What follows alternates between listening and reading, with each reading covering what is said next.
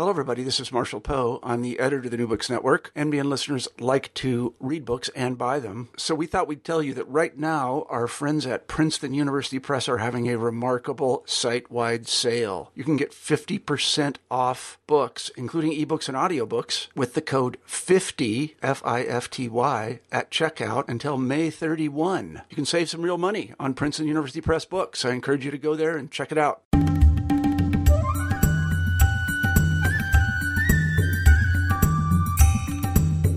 Hi there, and welcome to New Books in South Asian Studies. I'm your host, Ian Cook, and today we're talking about In Stereotype, South Asia in the Global Literary Imaginary by Mrinalini Chakravorty. The book is published by Columbia University Press, and Mrinalini is a professor at the Department of English at the University of Virginia.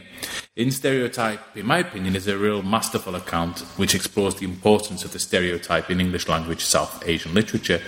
The book works through such tropes as the crowd in Salman Rushdie's Midnight Children or slums in Aravind Adiga's The White Tiger, and many different other stereotypes in many different books. And I think the focus on the stereotype and its enticing and explanatory power really casts fresh light on some of the most important contemporary works in South Asian literature. Moreover, the book is a real pleasurable and challenging read. I had the pleasure of speaking with Mrinalini just a few moments before. Okay, so without any further ado, it gives me great pleasure to welcome Mrinalini to the show. Thanks a lot for your wonderful book, and thanks so much for coming on New Books in South Asian Studies. Thank you. I'm very excited to be here. Thank you for the invitation. Wonderful. So before we talk about your book, I was wondering, could you first please tell us a little bit about your academic background? Well, I began by studying literature and biology, actually, as an undergraduate. And in my literary studies there, I focused on indigenous literatures, Native American literatures, but I ended up writing a thesis on Salman Rushdie. From there, I went on to graduate school at the University of California at Irvine in what we may call the heyday or the waning heyday of deconstruction and continental theory in general. In graduate school, I became interested in largely philosophical questions to do with the ethics and aesthetics of representation in modernity. So both ethical and aesthetic judgments, of course, have to do with the cultivation of values, conformist, normative social values, as well as recalcitrant ones. Particularly in the post-colonial context here, I was focused on the development and dissemination of the colonial, anti-colonial, and post-colonial Anglophone novel. And it seemed to me that the problems that emerged in post-colonial discourse of hybridity, mimicry, Orientalism, of the stereotype, and indeed of a certain, dialectics of the self and other, were the quintessential problems of incommensurable forms of modernity itself, if we may call it that. Such that modernity presented itself through contradictions that had to do with non-Western cultural forms and their articulation within Western colonial political forms and scripts.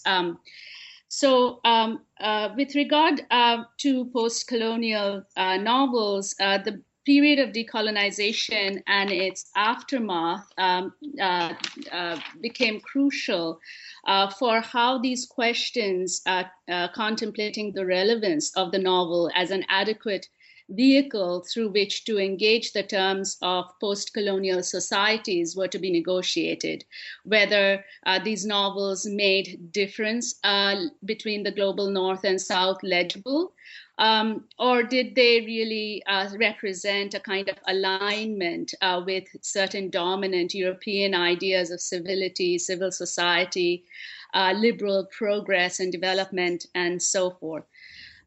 Which is why, the book ends up looking at the Anglophone novel as the crux of an important problem of a certain kind of disjuncture, how to convey the oppositional revolutionary energies of an anti-colonial moment, largely after the Second World War, and the more assimilative postures that came afterwards with the post-colonial nations articulating a kind of conversion to a more global order where certain kind of normative subjects, the political subject of the state or the economic subject of capital or the cultural subject of the nation became a kind of site of contestation in terms of representation itself.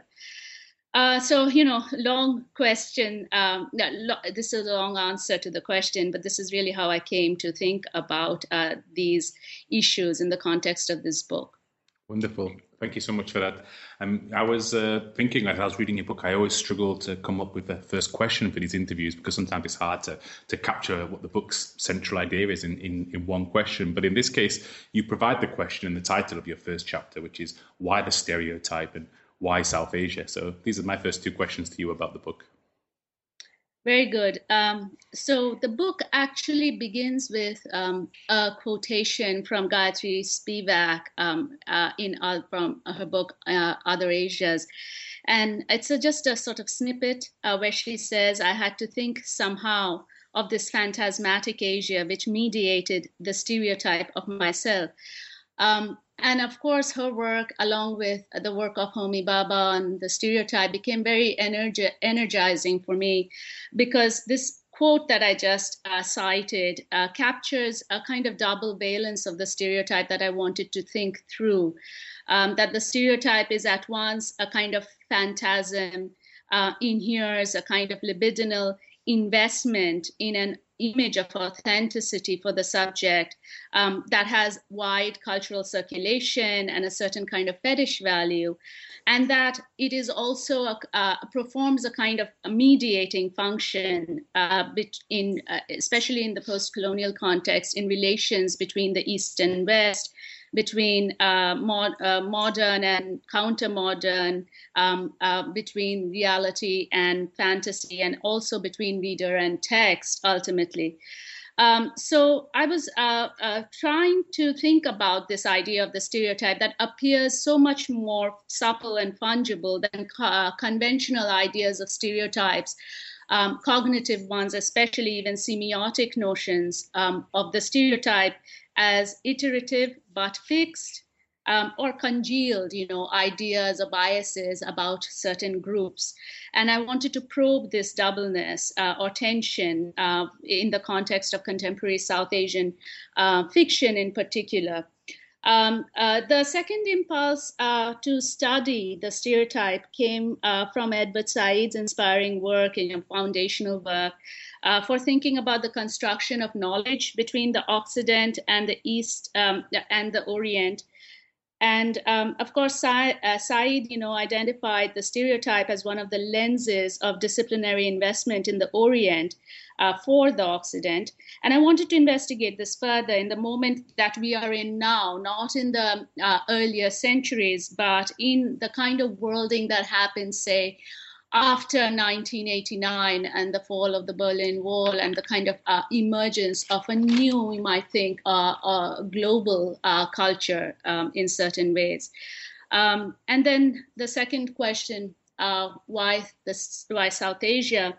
I think partly that has to do with my own training in it.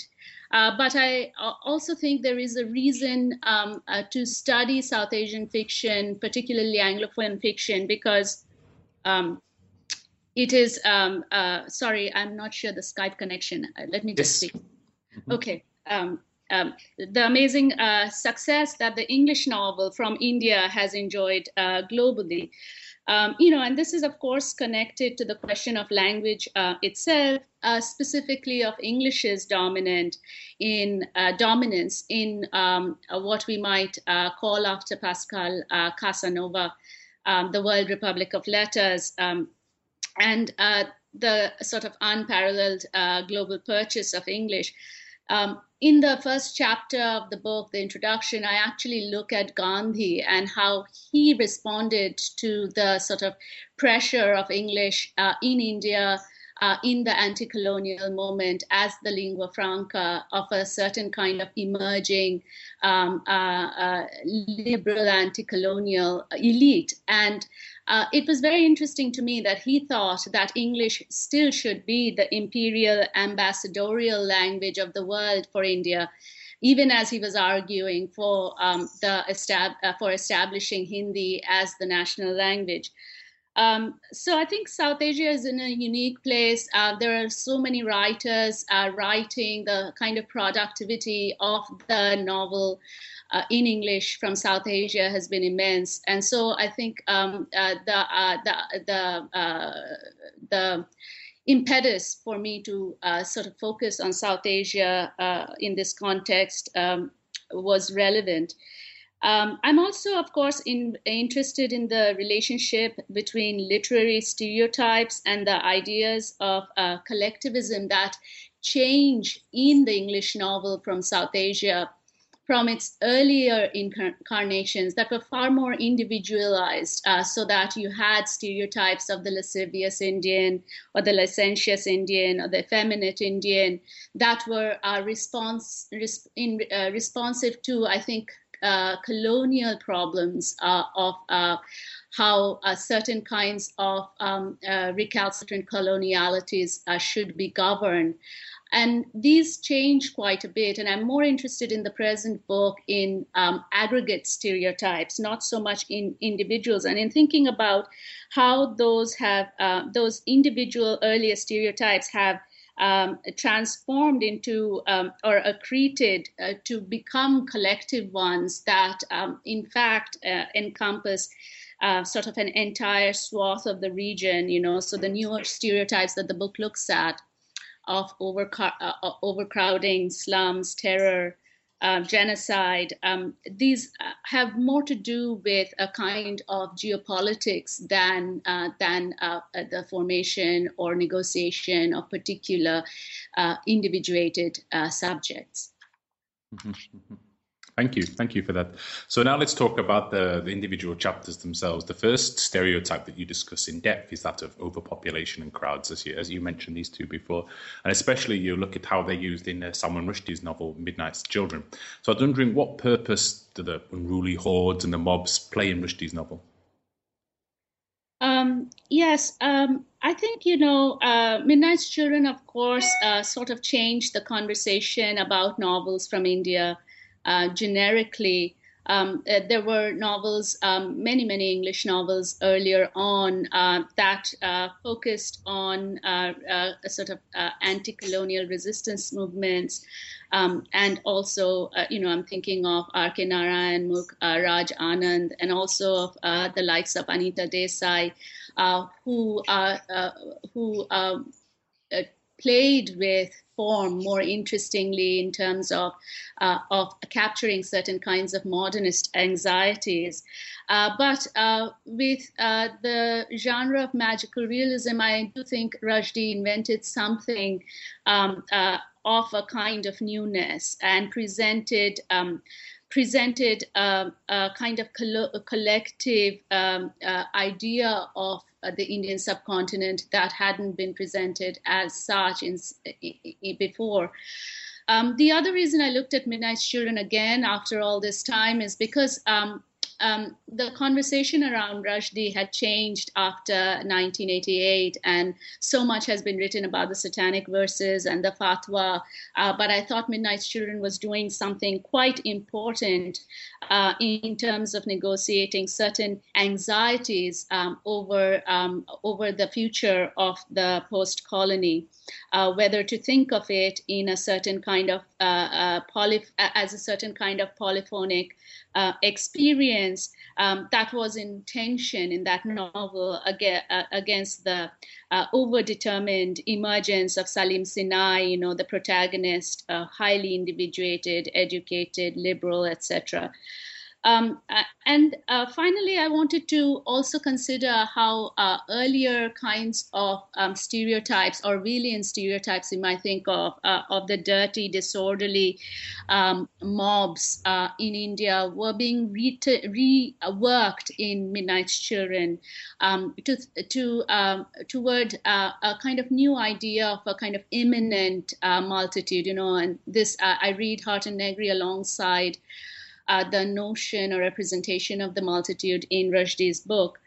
And what I found, or at least I argue, is that at the heart of this notion of an imminent multitude is the problem of a kind of heteronormative, fecund public, and as well as a fecund kind of prose. And I think in Midnight's Children, the multitude is both aligned with a kind of consumptive, liberal idea of the state, and this is captured by sort of the last half of the book, where Rushdie narrates or represents the emergency Indira Gandhi's moment, and also a kind of shadow utopia that is more submerged, but nevertheless represented by what we might call fuzzy collectives, of queers, squatters, women, these collectives that are not legible in the kind of future that the post-colony heralds for itself in that book. So in the end, I think what I ended up with was that population stereotypes in Midnight's Children are recast as mobile, resilient, and in some way dictatorial, but at the same time, there is a notion, or at least there is the idea there presented for the reader that there's other things happening in India that don't get recognized in much the same ways. That's why I wanted to look at Midnight's Children in the first chapter. I think it sets the stage for later conversations in the book. Yes, totally. I agree with that, and I'm glad I'm glad you did start with that. It's probably the first book about India which I read as a teenager in northern England years and years ago, and totally confused me at the time, and something to reread. Now I'm more knowledgeable. And a wonderful book, of course. So my next question is about slums, because slums and slum life have long been present in representations of South Asia, but I suppose recently they've been really put more centrally on the global stage with the success of things like Slumdog Millionaire and Aravind Adiga's The White Tiger. So I was wondering, how does the slums, we say, the dual nature, both as a place of abject poverty and a place of magical community, how does this dual nature unfold in these two different works? As you say, the slum has been a kind of old trope within South Asian fiction, and here I'm thinking about Catherine Mayo's Mother India, Kipling's City of Dreadful Night, even something like E.M. Forster's Passage to India. But what I am struck by is the sort of re-emergence in global metropolitan theory of slums in articulating particular problems of the North versus the South divide. Of course, Mike Davis's Planet of Slums and Ananya Roy's work on urban India have been very influential in this regard. The chapter actually doesn't consider so much the historical conditions of slum life in India, but looks instead at slums as a kind of very vital metaphor that emerges in texts such as White Tiger, or in films like Slumdog Millionaire. There's a whole lot of other books now, of course, Catherine Boo, a lot of them anthropological in bent. Slums emerge sort of as a metaphorical but dense site of exchange for thinking, or at least interpolating readers to consider their ethical responses to other kinds of stereotypes, that are associated so readily with slum life, those of hunger, overcrowding that I examined in the previous chapter, criminality, and even notions of uneven development or freedom. And what I propose is that these texts, operate by thinking through the informal economies of slum life through what I've called, as you mentioned this in your question, slum magic, where a lot of the characters in these films, in the film or the book, are endowed with fantastic, inventive, or judagu qualities. They are fantastically industrious. They are very good at what might be thought of as ways of shaping cunning life, so that piracy, stealth work, such almost quasi-criminal or illegal forms of life become their mode of existence. And I was interested in the question, what happens when certain kinds of readers or spectators abroad or not affected as much by daily contact with slum life engage these ideas of cunningness?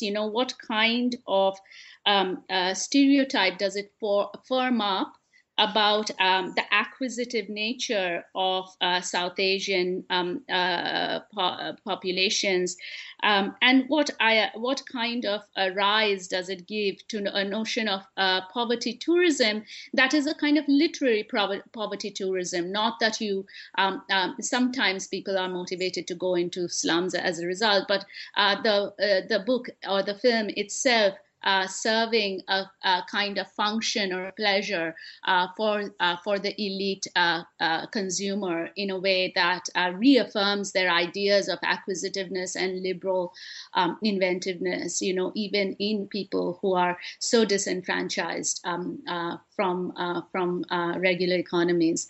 That was sort of the motivation for thinking about the dual sort of tracks of slum representation. Wonderful, thank you. The next book we'll discuss is a book I've never read, but now I really want to after reading your chapter. And this is Michael Ondaatje's book, Anil's Ghost. And this is the fourth chapter now. And I was wondering, my question here is related to how does death in a post-colonial novel such as this ethically implicate us as readers in the deaths of others who are elsewhere? Very good. I think you should read this book. It's probably my favorite book of all the ones I've written on. So, Ondaatje, when he was asked about whether he feels a certain kind of different responsibility as a writer living in Canada to portray Sri Lanka in a particular way, he told this story of him reading another story called The King and the Corpse. And that what he narrates there is this sort of North Indian, I guess,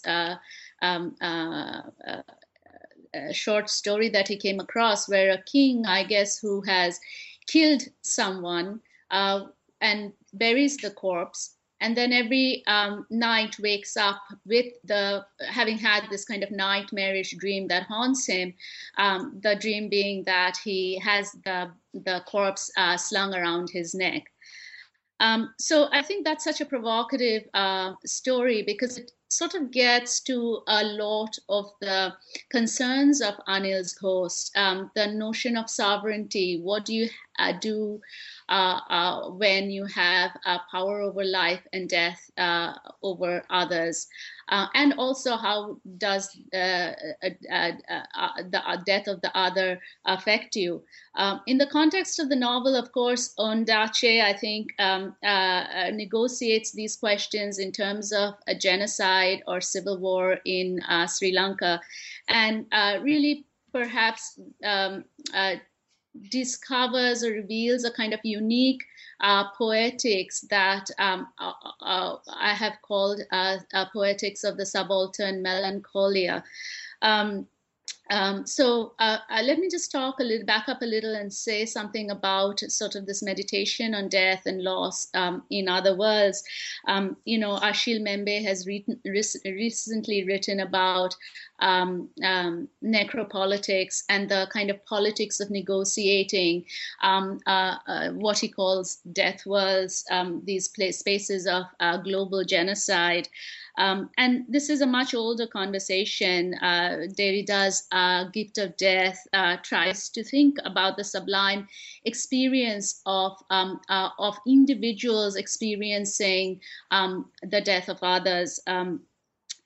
And Derrida's conclusion, of course, is a very different one from someone like Hegel's, who thought it was impossible, right, for anyone to really experience the death of others. And Derrida makes a much more, I think, almost a psychoanalytic point that, in fact, that is all the death we experience.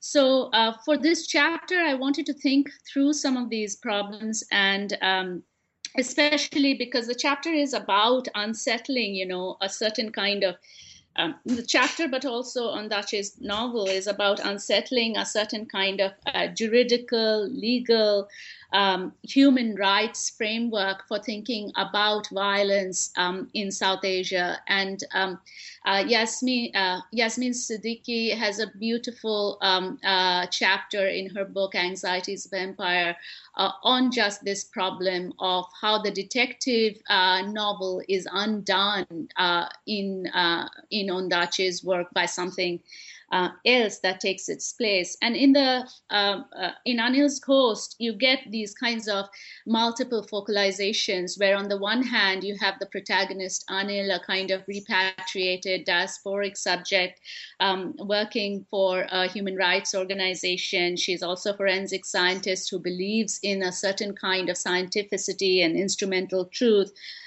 returning to the country to make a case for illegal governmental executions and assassinations. But the novel actually moves away from Anil's focal point quite a bit and gives us sort of what I might think of as formal play that changes or forces or perhaps makes the problem of death much more complex than it appears in any kind of human rights framework. So, for example, you have Ondaatje, incorporating notions of Zen Buddhism, but also thinking through ideas of piety and of the pieta, a certain kind of affective movement towards others who have borne a loss, and why that loss should become an ethical problem for the reader. So the text opens itself in gaps to the reader and leaves certain choices, ethical choices, I think, for the reader to make. That is about interpreting that stereotype of the dead other in one way or the other. So that I think is why that was my favorite book, actually. Wonderful. Thank you for that. Now, South Asian stereotypes, of course, travel, and we have this discussion of Monica Ali's Brick Lane. So I was wondering what happens to the South Asian stereotype when it unfolds in a book like this? With Brick Lane, I wanted to think about, because so many of Asian, contemporary South Asian Anglophone novels are also produced and written in the diaspora by diasporic writers who nevertheless still identify quite strongly with South Asia. At least in its cultural terms. I wanted to think about what Brick Lane is doing and the kind of crises of authenticity it seeks to represent for both migrants and for Britishness, and the ways in which it sort of disrupts ideas of a kind of pristine West, unaffected by its colonial history. So the chapter actually considers the controversy over Brick Lane's publication because it was not well received by the community in Brick Lane, and there was this sort of furor over whether Monica Ali, a second generation half Bangladeshi woman, could authentically represent Bangladeshis who were first generation in England.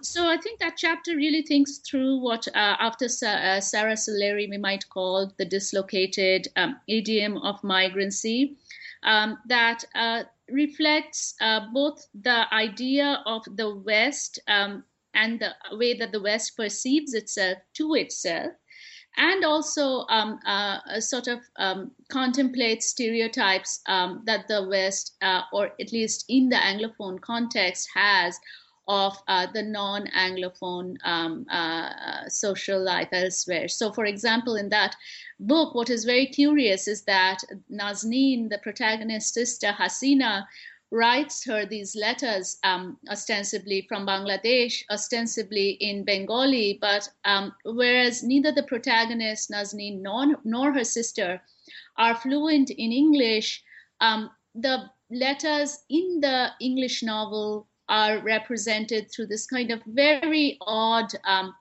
almost jarring broken English. And that's sort of, I'm not sure I would have written the chapter in the way, or at least assessed it in the way that I have. But at the moment when I was writing, it sort of indicated to me the intractability of the English novel when it comes to really including within itself linguistic and cultural registers that are really radically other to the Anglophone context. So the chapter ultimately looks at the stereotype of the migrant, both the assimilable migrant and the unassimilated, inassimilable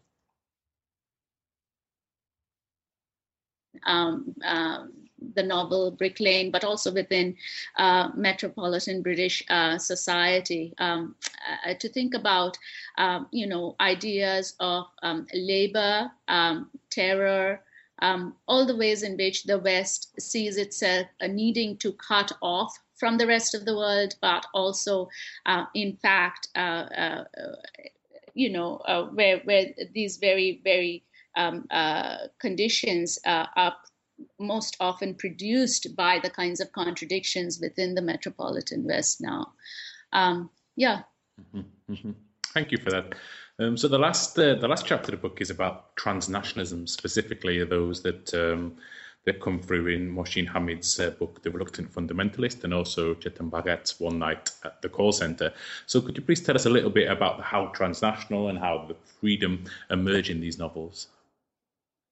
Yeah, the reason I just juxtapose these two is because I really wanted to consider, maybe this is the shortest chapter, so if I had had more time, I would have done a more lengthy study of two different kinds of genres, narrative genres that seem emergent at the moment from South Asia.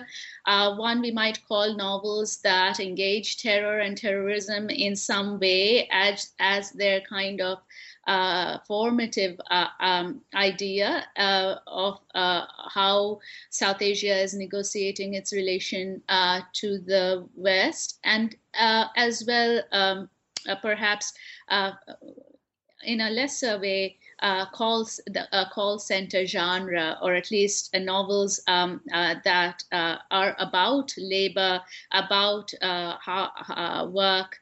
And this we could also think of as the outsourcing genre.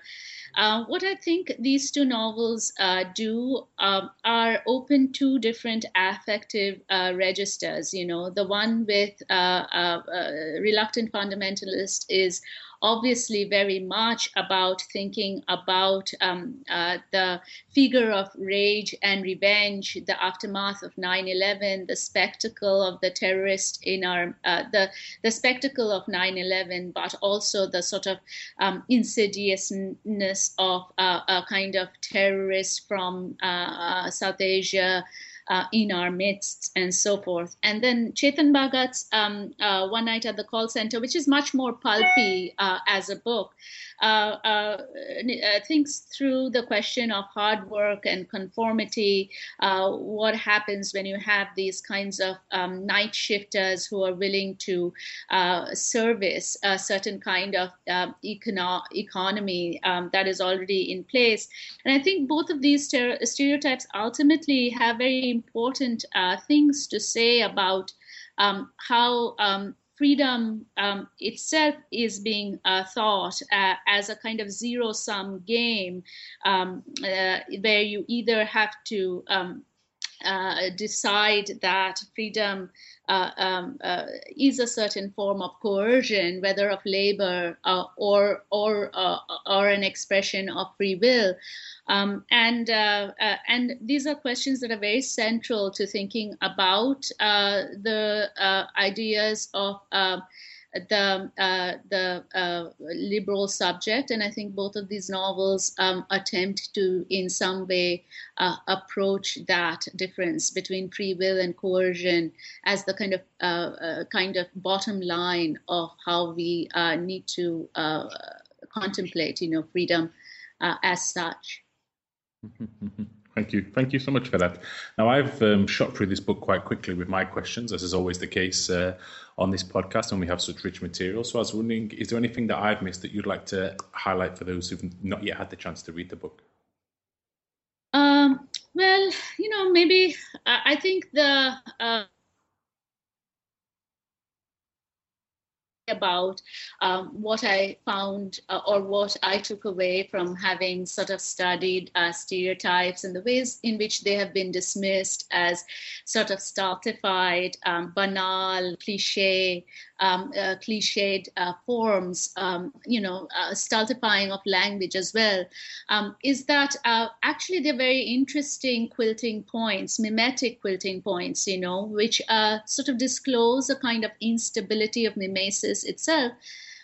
That is very generative for thinking about the role of fiction, the relationship that readers cultivate to literature. And in certain of the cases that I've examined, how stereotypes and their mimetic kind of entry points reveal a sort of failure of mimesis, to produce a responsive kind of reader in the way that the text at least wants to script it. So I think, I don't have much else to say except that perhaps the big point to take away is that this is a kind of rewriting of Auerbach's notion of mimesis, to think of stereotypes as representing a kind of beleaguered nature of mimesis that moves between a kind of stilted realism and deploys an anxious fantasy that readers bring to fiction often, and also to rethink the genre of the global novel itself as both forwarding a fiction of divided worlds, even as it pretends or often aspires to end these kinds of divisions. Lastly, there's a little concluding section where I touch upon some of the kind of problems of reading that reading stereotypes present. And this is a rich conversation that is happening at the moment in terms of contemporary literature, the kind of disagreements and debates over whether slow reading, distant reading, or a certain notion of world literature or untranslatability in world literature is the most kind of urgent way in which to think about a whole body of works that we are now teaching, that people are consuming, that are being written, where prizes that are winning prizes. So I think maybe if anything that got left out, it's probably this, that people should look at the epilogue, the end section of the book, the epilogue. Wonderful. Thank you so much for that. So this book is now out, so this is now pushed away from you, and I was wondering what then are your current and future projects? Well, I have several different ideas. I'm very interested in several things. I don't know which direction I'm going to go. I'm co-authoring a biography of Freddie Mercury that I'm very excited about, that talks about sort of Mercury as the Thatcherite in the Thatcherite England, and the kind of performance of a glamour rock that was both excessive and entirely conformist during his time. And also of Mercury as a kind of South Asian artist, queer, passing, racially, sexually. So I'm very excited about that book. I think that probably will be done soon, first. But I'm also interested in two other things that I have worked on a little bit. One is a book on hunger in the post-World War II moment, and the politics and representational politics of altruism that attach to it in the context of South Asia, but also of Africa. And the next one is about the dystopian novel, and I think that's the big, dominant, emerging genre of English writing now.